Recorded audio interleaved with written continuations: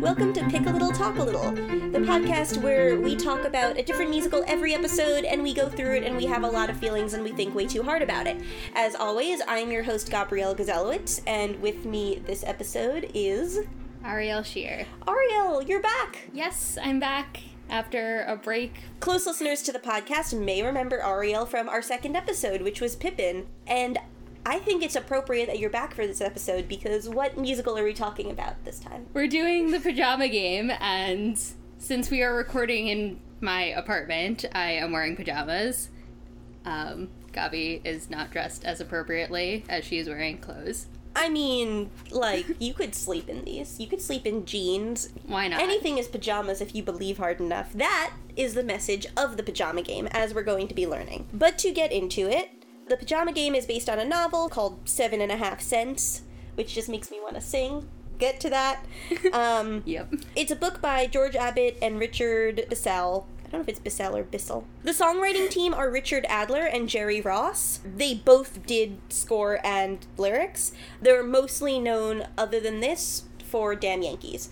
And I will say right now that the reason I'm excited to have Arielle back for this episode is because the choreographer of this musical originally was... Oh, right, it's Fosse, isn't it? It's Bob Fosse! It's like, if this musical has no other value, it's the musical that gave us Bob Fosse.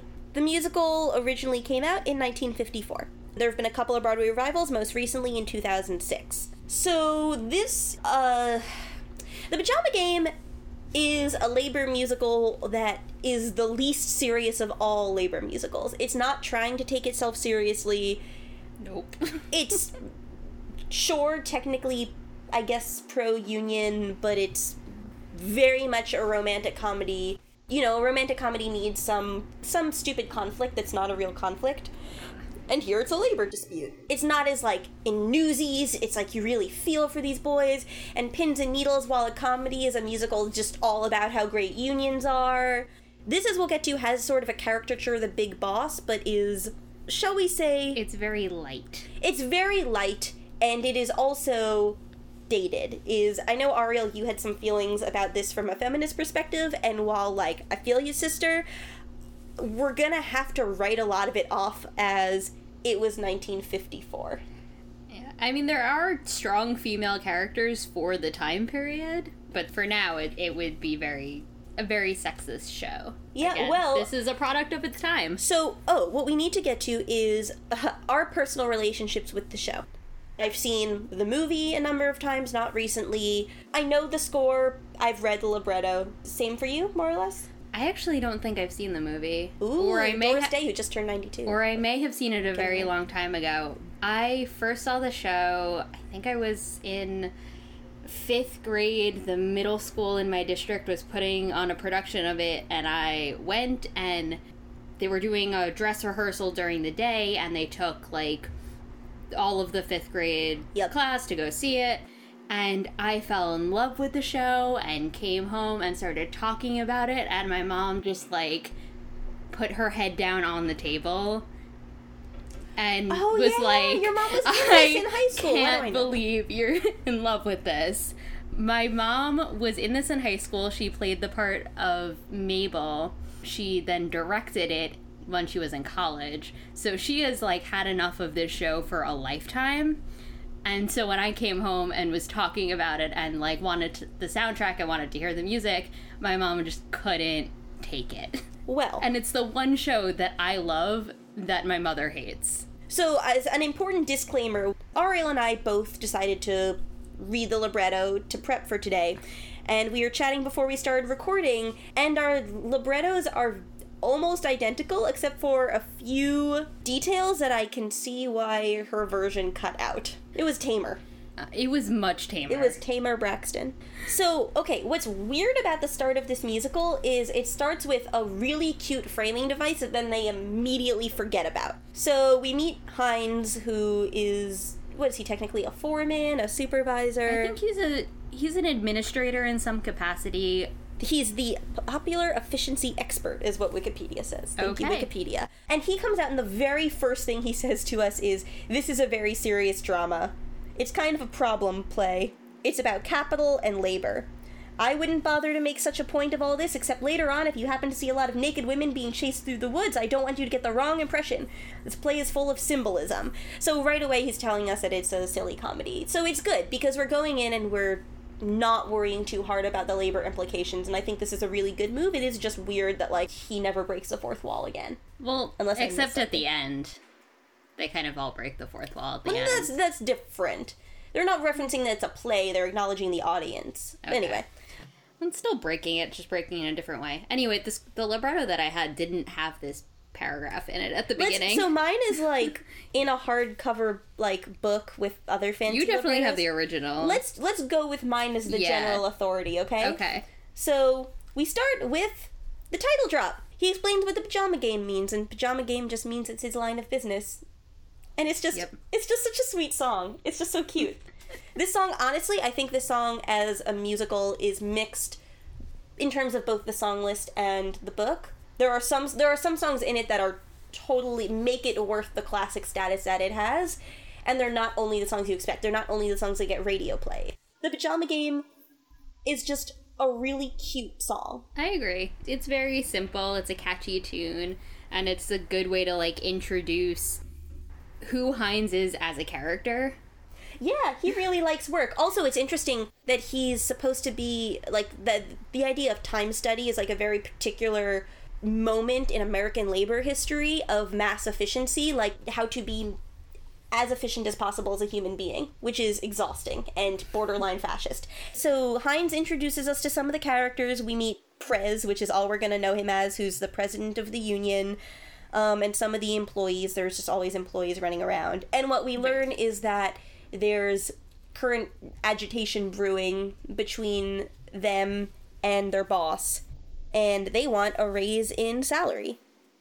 And the boss doesn't want to give it to them. No, it is just crazy to me in 2016 that they want 7.5 cents an hour. The minimum wage in New York was just raised to $15 an hour. So we're talking 0.5% what it'll be in 2018. We also get the Factory Girls pretty quickly singing the next song. Which is Racing with the Clock. Which is another song I really like. It's a fun song. It establishes the time study thing. And I mean, not just that, the pace and the environment of the workplace.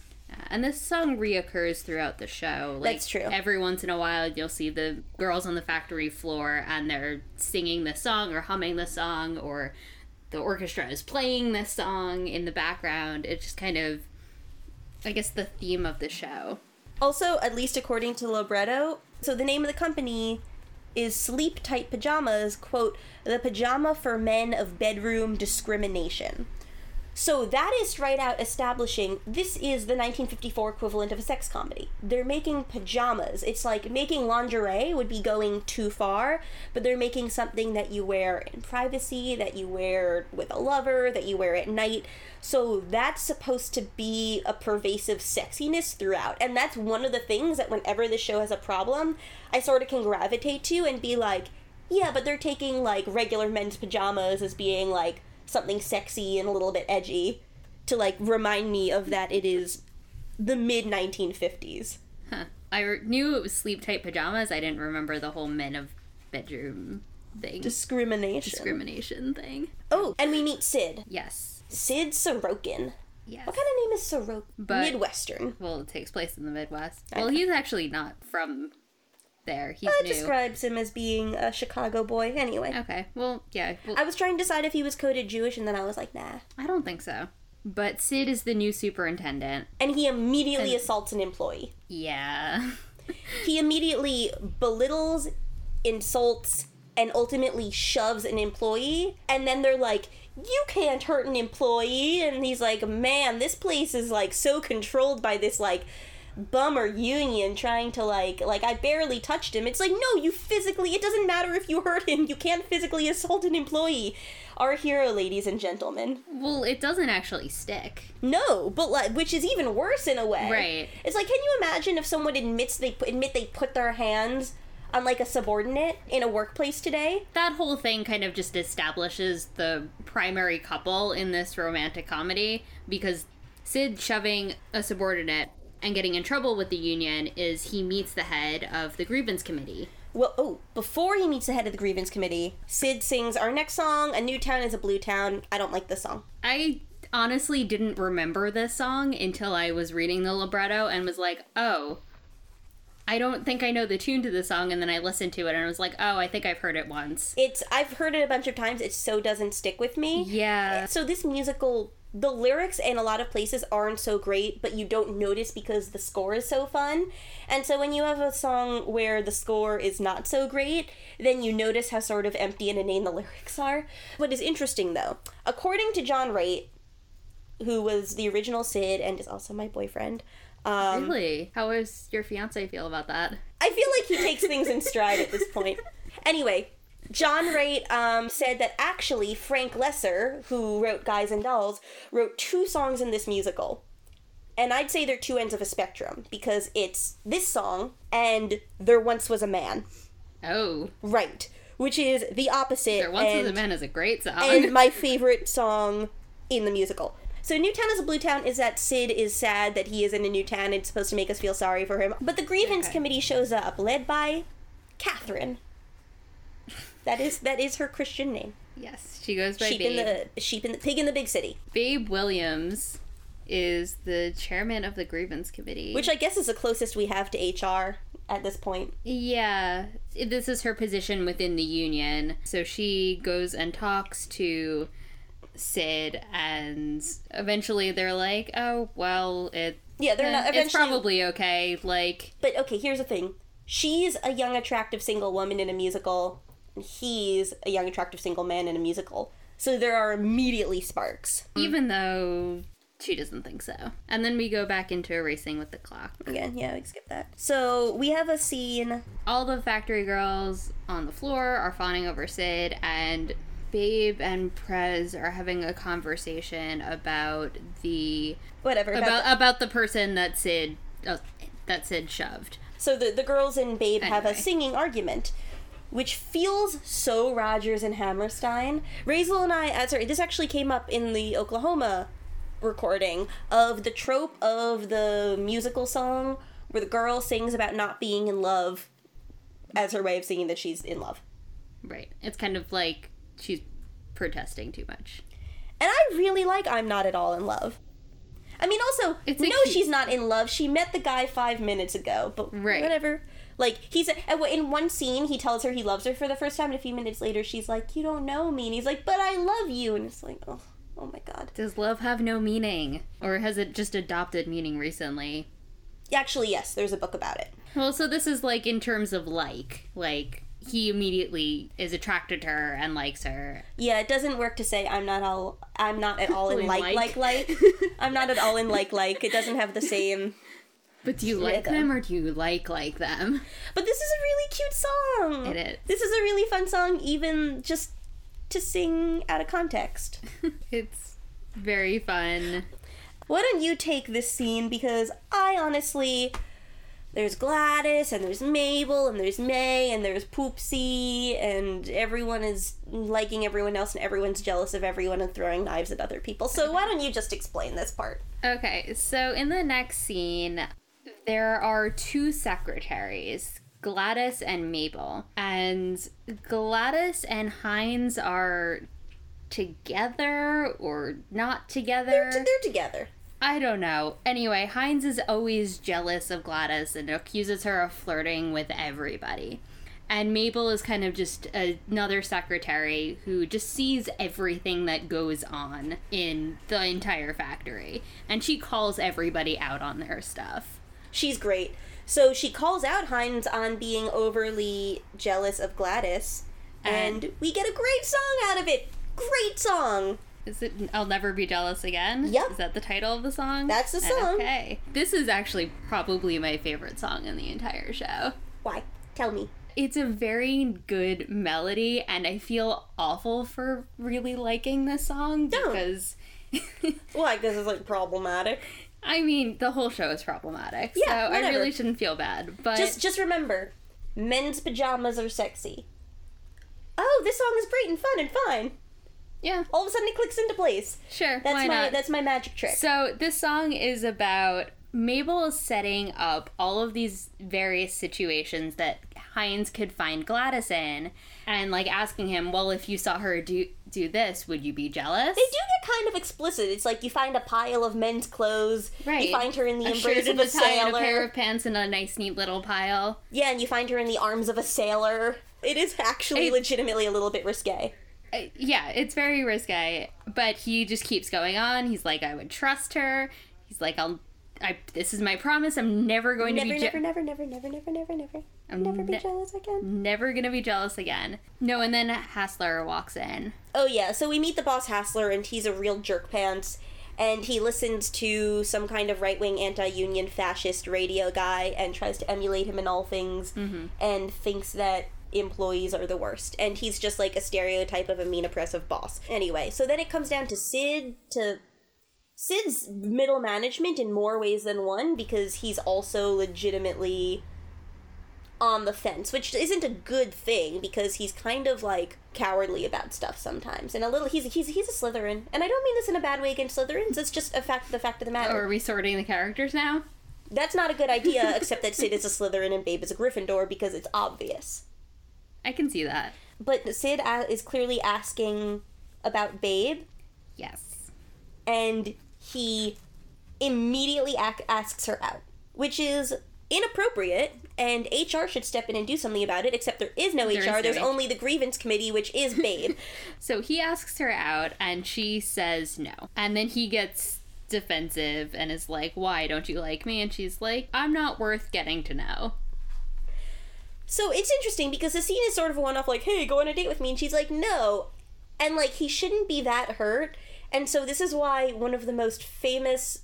The most famous song from this musical, in context, is actually a little forced and melodramatic, but we do have Hey There. I really like this song. Yeah. Because, so he's singing it into a dictaphone first. So cool! It's so cool! And then it plays back, and he sings with it. Yeah, he has a duet with himself. It's like, remix. Even without the dictaphone bit, it's a lovely little, like, lovelorn song. It's just a nice song with a nice melody, really nice sentiment. And then when you layer in the thing where he records the first time he's singing it and then plays it back to him, like, that's theater brilliance. Like, that's something that makes it, like, a really good musical song rather than just, like, a song that Harry Connick Jr. is gonna cover on his next album. Oh, he doesn't need to do that because he's in the show. Except there is one part where the dictaphone sings back a line he didn't sing originally. Oh, you better forget her. Forget her? Are you just too much in love to hear? But in the first time, he sings, are you just too far gone to hear? Does the dictaphone sing it? The dictaphone sings, are you just too much in love to hear? That's creepy. I didn't notice that there was a difference in the lyrics until I was reading it, and then I listened to the recording, and I noticed it. I don't know if I've ever caught that. Wow. Yeah. See, we learn things too on this podcast. But I've wondered, like, do they play the same recording every night, or is it always going to be... Like, what happens if the thing he's recording into breaks? Like, do they have a backup? True. Well, he's sad for just because a girl wouldn't go on a date with him. Everyone calm down. So, union picnic. Woo! Are we up to the picnic? We're up to the picnic, man. Oh, man. Okay, I always thought the picnic came much later in the show than it does. Anyway, we have a union picnic. It's a company picnic. Prez is creepily hitting on everyone he can get near. The version of libretto I was reading, everyone keeps being like, aren't you married? And he's like, yeah, whatever. And your version had it a little bit differently. The version I was reading, I'm pretty sure it was the school version, because it just kept talking about him living with his mother. And, like, what would your mother think about that? Like, he's like, my mother's gonna be out at bingo all night, like, if you want to come over. But, like, it actually makes more sense if he was like, hey, my wife's gonna be out at bingo all night. Who's he trying to seduce in this number? Gladys? Gladys. Yeah, so he sings Her Is, which I had forgotten the context, and I was like, this is a really fun song. And in the context of him being an attempting adulterer, like, he should just get an Ashley Madison account, but it's 1954. But Gladys also is just a flirt, and, like, that's been established because Hines is always jealous of her. But I don't know if she actually does anything with any of the guys she flirts with. She may just be a flirt. Like Dolly Parton. Right, so this is just, like, this may just be that they're friends and they're teasing each other. I don't know if this is, like, a serious, like, he's trying to actually get with her, because they laugh in the middle of the song. but it's like a weird, deliberate singing laugh. Anyway, but Her Is is a really cute song because sometimes it's like we were talking about in the first episode of this podcast, we talk about Music Man, we talk about shapoopy and like made up words in musicals, and is it worth it when you do like silly grammar, made up words? And it varies. I like Her Is. I think it's a cute like intentional fudging of grammar. Well, that Perez talks like that throughout the show, even while he's not singing. That's true. He messes up grammar. So that may just be like, he's a working class man. This is just his speech patterns. And Gladys echoes back his speech patterns in this song. It's very upbeat. Anyway, it's about him chasing her. Like, it seems unclear. I'm gonna get you. But it seems unclear the way it's gonna go. So we go back to like everyone at the company picnic who's not off canoodling, and they sing a really cute, sleep tight company song anthem. Do companies have, like, alma maters? Like, is that... I don't know. Maybe factories do. Maybe factories do. I will say now, and maybe bring it up later, I don't know when the best time to bring it up is, maybe the most dated thing about this musical is the fact that it's an American factory labor dispute. Because nowadays, you would just close the factory and move it over to China, where they literally would work for 7.5 cents an hour and be glad for it. So it's funny that we have all this, like, blah, blah, blah, like, factories and unions and, like, power and fair wages, and it's just, like, it's not that there aren't labor disputes in America nowadays, but it's addressing this very specific factory culture that does not exist to this extent anymore. Right. And they're not the only factory around. They keep mentioning other factories, and they're like, hey, this factory got a pay raise, this factory got a pay raise. They're like, when's our pay raise coming? Right, exactly. So this is just everybody kind of works in the factories. Nowadays, when you have a factory in America, it's like a statement, and here it's just like, well, where else are you going to make pajamas? I guess it's kind of like corporations in America now, was what the factories were. Yeah. Which would also explain, like, this sort of, like, workhouse culture. Mr. Hassler makes a speech. No one cares. He's awful. Oh, Heinz is going to knife throw. Yes. I don't understand. Sure, okay. Heinz, the business executive whose job is to keep everyone at maximum efficiency, also happens to be, like, an expert knife thrower. Well, he learned from his dad, who learned from his dad, who learned from somebody who he thought was his dad. That's a good line. I'm pretty sure that's an actual line in the show. He's like, I'm gonna do my knife throwing act. He's also drunk. He is drunk. And he asks for a volunteer from the audience to stand against a board so he could throw knives around them. I think they just wanted to liven up the musical. Anyway, Babe does it and she doesn't die. Well, before Babe does that, May volunteers. So May... When I say this, I will continue. May is the fat girl. And the reason I say this is in the copy of the libretto that I own, maybe 4 or 5 times after she's mentioned, like, in, like, parentheses as, like, an epithet, it says, like, a fat girl. That's her personality, that's the way she looks, and it's like, okay, fine, that's bad. But, like, they bring it up every time. Like, sure, there's jokes in it. Like, she's like, oh, like, you can throw the knives at me, and they're like, haha, like, you're too skinny to do this, and, like, that's the joke, but, like... Also, this libretto is like, by the way, she's fat. She's big. She's fat. We'll make jokes about it, but we just want you to know why. Which is why Prez never notices her, even though she spends the entire first part of the play making comments whenever he tries to flirt with other women. Is she will make a comment like, oh, I like that. I'm ready for lunch. And he just ignores her. Anyway, Babe and Sid kiss, which means they're going to be together forever. So we sing Once a Year Day. Yes. Once a Year Day is another fun song that if you examine the lyrics too close, they're like, meh, meh, but it's such a fun song about people having a good time and, like, getting drunk and canoodling. There's a lot of canoodling. Even though people are married. Rampant canoodling. Incessant canoodling. Look at Charlie up a tree, kissing Katie's ear. Charlie's wife is mad as hell. Oh, well, this happens once a year. That's a little different than sneaking around, like, behind someone's back. Anyway. Yeah, But yeah, still. Anyway, yes, we still are at the picnic. Now, Prez finally notices May because she volunteered to get knives thrown at her. And he's drunk and hasn't found anyone to acquiesce to him all night. So it's a reprise of Her Is. With May and Prez And the stage direction at the end of the show is she yanks him off into the wings. Haha, get it? Because she's forceful, because she's big. All right, Sid goes to... Babe's house. Yeah, Sid goes to Babe's house to visit her, and Babe lives with her dad, and her dad's like, all right, I gotta go to work, you kids have fun, which is like, all right, you're cool, Babe's dad. Yeah. Also, he's weird. Babe's dad? He's just a weird dude. I mean, he's weird in a dad kind of way. Like, he keeps a petrified bat in his pocket. I don't understand. That's not even a stereotype, but that's just okay. Like quirkiness taken to an extreme. Oh, this is different. This whole conversation is different. Anyway. So Babe and Sid are alone, and Babe is so nervous that she is essentially trying to deflect. And we have the song Small Talk. What do you think of the song Small Talk? He wants to have sex with her. He wants to canoodle with her. Yeah. What do you think of the song? Is her trying to say stupid, inane things to deflect, and him saying, like, let's not talk small talk. I have something better for your lips to do. That is a good line. But, I have problem with the song. I have problem with the song. I mean, I have problem with the song, too. He's very pushy. It's almost a little rapey. I don't think it's that bad. She wants him there and she likes him. That's not the issue. You can tell it's just nerves and her, like, sort of stalling for time because she doesn't want to do.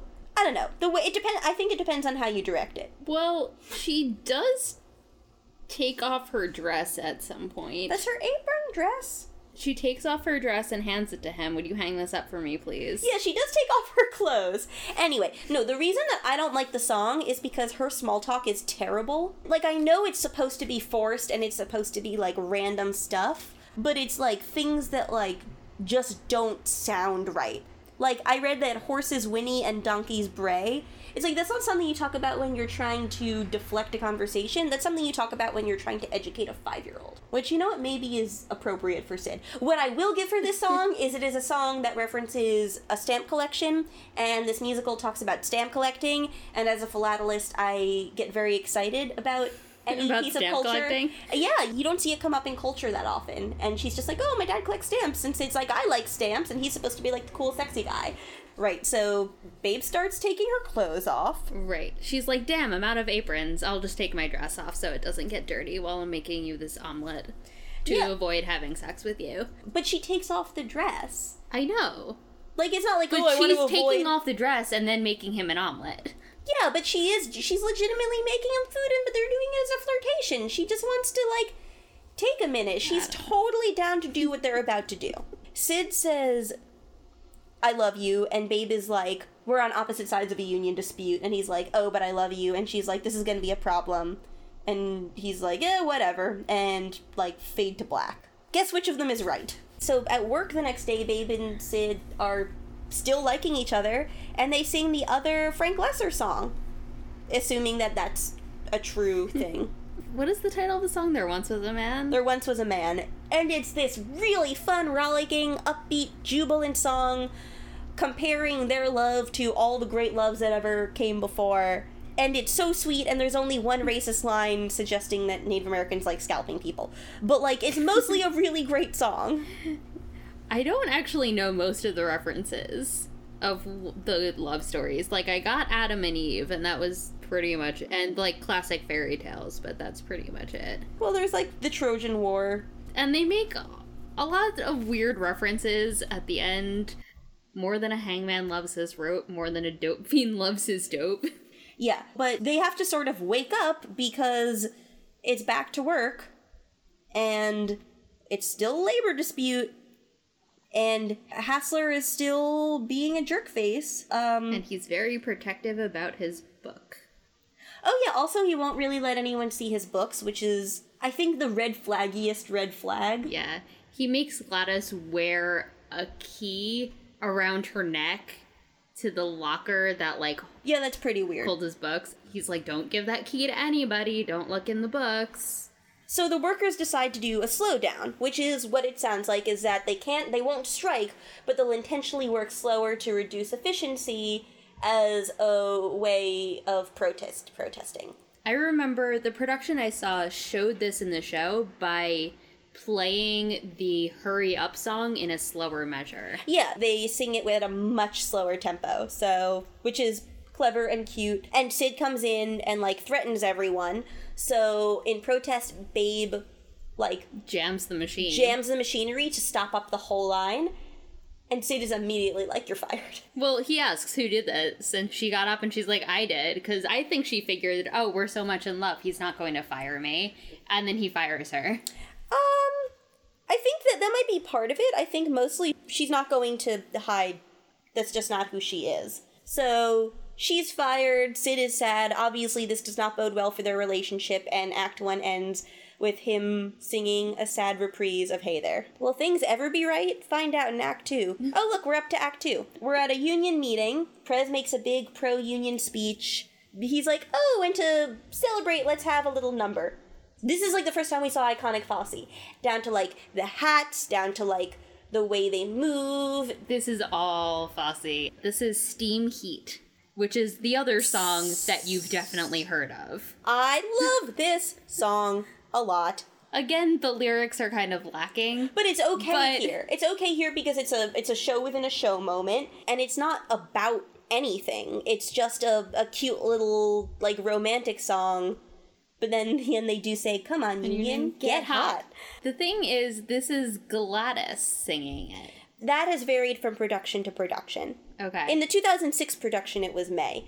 Which I wonder if is a choice to, like, counter the weird, like, mean fat joke stuff. It also makes more sense for it to be May because Gladys is a secretary. Absolutely. She's not a factory worker, so there's no reason, all good for her to be in the union, but it doesn't make as much sense for Gladys to be in the union as for May to be in the union. So, what I will say...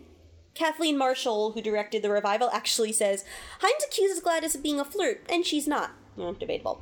So does it make sense that she'd go and strut herself in front of the whole union? Hines would say, aha, you floozy, I caught you. Also, she's the boss's secretary, so why would she be at a union meeting? Exactly. But I think whoever was playing Gladys, they just wanted to give her a song. Maybe. So there's another union meeting at Babe's house? Yes. But she's not in the union anymore because she got fired. I don't know. Maybe they've arranged it that that's their home base. But Prez and May are having a little bit of a lover's tiff. Yeah, whatever. He's married. I mean, he is married. And they're trying to talk union stuff, and Sid shows up and tries to... He comes in with Babe's father. He comes in and he's like, hey, look who I found at the store. Yeah, but then Sid has a lot of nerve showing up and being like... Just because we're on their different sides, is that any reason for you and me to get all balled up? And it's like, Sid, you don't have a personal investment in this. It is your job to help run the factory and therefore help mediate workers, but whether or not they get paid 7.5 cents doesn't affect you. Like, you want a raise, that's your own problem. But he's like, oh, we're on different sides of an issue. To her, it's not be disagreeing with someone. To her, it's you being against her. And that is not what you see. Damn it, Sid. Ugh, you idiot. But Babe stands up and she says, I'm the sweetheart of the local 343, which is so cute because she's like, the union is my boyfriend. Sid admits that he's really nervous about keeping his own job. They talk more about stamp collecting. They say there's a universal appeal in stamps. And then Babe sings a reprise of Hey There. Yeah, it's cute. So back at the factory, for pretty much no reason, where Hines is going to sing Think of the Time I Save. Which is a great song. I love this song. And this song was another song I thought came much earlier in the show than it did. Like, it's a weird place to put the song. Yeah. Because the drama's been picking up, and this is, if you're supposed to be efficient as a show, this is a weird place to put in a song about it. Like, Hines wouldn't approve. But it's a really cute, fun song about time study. About time study and all the ways that you can save time in ways that are absurdist, and has no bearing on the rest of the show, but that's okay because it falls into my belief that if a song is good enough and fun enough, then it doesn't matter. Also, I find it ironic that he says that he sleeps in his clothes when he works in a pajama factory. That's true. I know, and later they make him, like, put on a pair of pajama pants. And it's like, no wonder he's being weird about it. It's not about taking off his pants, it's about wearing pajamas. My favorite part of the song is the dark humor, where to save time, he's going to dig his own grave. So Sid and Hassler, Sid is suffering from middle child syndrome in the extent that because he is on neither side, he gets along with no one. The workers see him as siding with Hassler. Hassler doesn't like him either. Oh, Hassler. It's spelled different, but it's because he hassles them. Intentional? Probably. So there's a weird moment here where they're talking about competitors, and Sid tries to mention Marks and Klein. And Hassler goes, Marks and Klein, damn chain outfit, damn communists, want another price cut, I suppose, and it's clearly him being anti-Semitic. They're factory owners. They're clearly not communists. I mean, also one of them is literally named Marx, but still, yeah. Fun fact, that line was cut out in the libretto that I read. Kids can't handle that sort of thing. Nope. So it turned out that after the slowdown failed, what the factory workers have been doing is intentionally doing shoddy work. Such as like using only one thread to sew on a button so it's not on, and as soon as somebody puts on the pants or shirt, like, the button will pop off. Yeah, so we get a hilarious scene of Heinz's, like, pants falling down a bunch of times. Slapstick comedy. So Sid tries to get the key from Gladys because he knows something is up with the books. Yes. So he's flirting with her. So finally... she is like, well, I know a place. And we go into Hernando's Hideaway. I shouldn't like this song as much as I do. Oh, come on, it's a really good song. It's so silly. It is silly, but that's what makes it a good... All of the songs in the show are silly. Yeah, it's funny because the point of Hernando's Hideaway is it's a dark, secluded place, a place where no one knows your face. A glass of wine, a fast embrace. It's called Hernando's Hideaway, ole. Anyway, it is a really funny over-the-top song of this, like, dark place where, like, you and your lover can be secret together, and it's, like, so dark that people can't even find the person that they're with, and then everyone runs into everyone there. Right. All of the characters that we have met in the factory all end up at Hernando's Hideaway.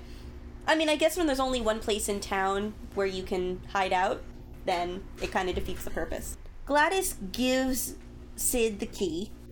I think it's because she's drunk. Yes, he gets her drunk. She gives him the key, which is like, all right, that was easy. And then Heinz walks in on them at Hernando's Hideaway with Babe, and he kind of just doesn't say anything. Like, he's gotten over his jealous streak. He kind of walks in and is like, oh, hey, well, Gladys, hey, Sid. So we think.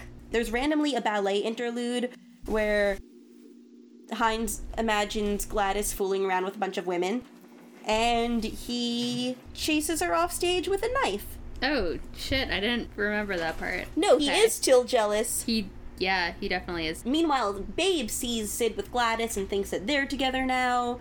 He wants to explain, but no, there's a problem between them. Anyway, so then a knife goes into the wall near Sid's head, and Heinz is knife throwing and claims he's missing them on purpose, which is... Jeez, man. And then Hassler walks in, and he's like, we gotta talk about some things. Right, so Sid confronts Hassler, and he says what he found out is that 6 months ago, he raised the cost of production to account for 7.5 cents an hour for all employees, but has been pocketing the extra. And he finds this out because he got the key from Gladys, and then he went to the office, got the books, and was pouring through them all night. And that's how he finds this out. Right. What's interesting is that Sid blackmails him. It's not just that he says you have to give people their due. He says, also, I want a raise. So, we have what's going to become... It's a union rally that could boil over into a strike. And we have another great song. This is, like, just a brilliantly written song. Like, the concept is really smart. It's called 7.5 cents, and they do math, and they calculate how much you would make on a 7.5 cents an hour salary over, like, a year, and 5 years, and 10 years, and 20 years. Yeah. And then they talk about all the things you can buy with the money. Of course, by the end, it's like you can't actually buy your own Taj Mahal for the money that you're talking about. They're building up and up of all the ridiculous things that you can buy, assuming you wouldn't buy, like, food. 7.5 cents doesn't mean a thing, but give it to me every hour, 40 hours every week. That's enough for me to be living like a king. And they're up in this frenzy, and Sid shows up. So he says, hey, I come from the other side and I have a negotiation for you. We'll raise the salary to 7.5 cents if you guys forfeit the back pay. If you don't make us pay you more retroactively. And they agree to it and they say, we won. Is Sid not gonna tell Babe what happened? Like, it doesn't seem like he is. Because they've been arguing for 7.5 cents for a while, and if they knew that Hassler was already accounting for it, then they're entitled to back pay. And they're kind of just like, well, we got the raise we wanted, we might as well just, like, not argue with it in fear of losing our jobs. But now that Sid has effectively ended the strike, even though he was kind of a creep about it, which Babe doesn't realize, they can officially get together and they can reprise There Once Was a Man, which is so fun. It's really a musical that very last minute resolves very tidily. It's like, Sid has Hassler by the ears, and then we have this really fun song, and then Sid comes in and in like 3 lines of dialogue resolves all of the issue, and then they have a bunch of fun reprises. Like, that's it. When they say this is a problem play, a very serious drama, this is them proving once and for all that it most definitely is not. They go back to Hernando's Hideaway to celebrate, and we finish up with, like, a Sleep Tight commercial with a full company singing the Pajama Game. They do a Sleep Tight fashion parade, which is adorable. There's a few weird things about it, like, Hines goes, now I trust her night and day. That's true love the sleep tight way, which I think in the reprise they divvied up that line. And Gladys tries to sneak off with other boys, and the stage direction is, but Hines yanks her along with him. He has a chain on her. Yeah, that stage direction was not in the libretto that I read. There you go. But stage directions are just suggestions. They're more guidelines than actual text. Yeah. There is a moment where it says, curtain opens revealing Sid in pajama bottoms and Babe in pajama tops. And they mention that they're married. And then they all sing that we can hardly wait to wake and get to work at 8. Now that they are making 7.5 cents, they're very excited to go to work. Okay, I should mention that in the 2006 revival, they added 3 songs, which is The Three of Us, Me, Myself, and I, The World Around Us, and If You Win, You Lose, which originally was called Watch Your Heart. These songs don't interest me. Well, Me, Myself, and I is added in for Hines to sing to Gladys about him falling in love with her. He's like, there are 3 people battling for your attention. It's me, myself, and I. So The World Around Us was just an excuse for Harry Connick Jr. to croon. Right, and that was Sid singing to Babe about how they're star-crossed lovers. Anyway, this musical came out in the early days of the Tony Awards, when I think it was the 9th Tony Awards ever, when there weren't so many categories and there weren't, like, nominations in the same way there are now. But it got Best Musical. Carol Haney, who played Gladys, got Featured Actress in a Musical. And Bob Fosse, first nomination, first win, knocking it out of the park for Best Choreography. You go, Bob Fosse. So, yeah, this musical is light and sweet and silly, and it's nice that the backdrop, that, like, the context of the show is something that can otherwise be very serious, but this show is not treating it seriously. It's another musical where the A characters aren't as interesting as the B characters. Here we go into our lyrical portion. Let's start with our least favorite lyric. I was trying to think, and honestly, I was having a lot of trouble, because the lyrics are fun, but none of them are particularly good or particularly bad. I'm going to pick a lyric from Small Talk. I read in a book the other day that halibut spawn in early May and horses whinny and donkeys bray. And furthermore, the pygmy tribes in Africa may have a war. It sounds like a bad Dr. Seuss book. Yeah, a little bit. Not very strong lyrics. It's supposed to be awkward, but it's so awkward. It just feels weird and icky. And it's actually Sid singing that. I think he's trying to being make... sarcastic. I think he's making fun of her. Wait a second. I will say my least favorite lyric is, what pleases me is what I'll do in Once a Year Day, because I know that they're trying to be cutesy, but it's not cutesy enough that it doesn't pull off the inverting the syntax like that. So I have a couple contenders for favorite lyric from There Once Was a Man that are so good. It's tough, but I'm going to go with, My love is a giant, fierce and defiant, but how can I prove it to you? Ain't got no kingdom or dragon to back up my braggin'. How can I show what I would do? Which is great! There's assonance, there's alliteration, the imagery is really good, it's really fun. It's really fun in a way that doesn't feel corny. It works really well with the score. It's just like a really well-written bite of a song. Okay, so mine is also from There Once Was a Man.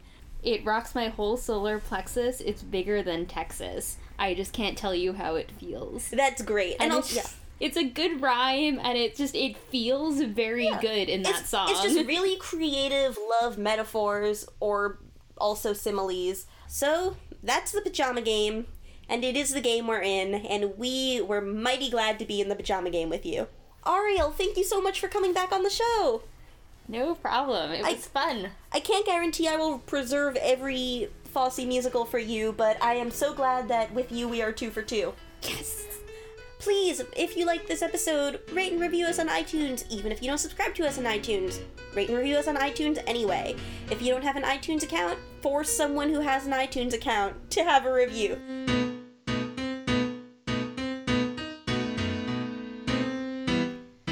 Thanks for listening to Pick a Little Talk a Little. You can follow us on Twitter at PalTalPodcast, as in P-A-L-T-A-L. Email us at paltalpodcast@gmail.com or find us on Facebook. Pick a Little, Talk a Little. We are produced and edited by the incomparable Rachel Jacobs. You can find her at rachel-jacobs.com or on Twitter at WTFRJK.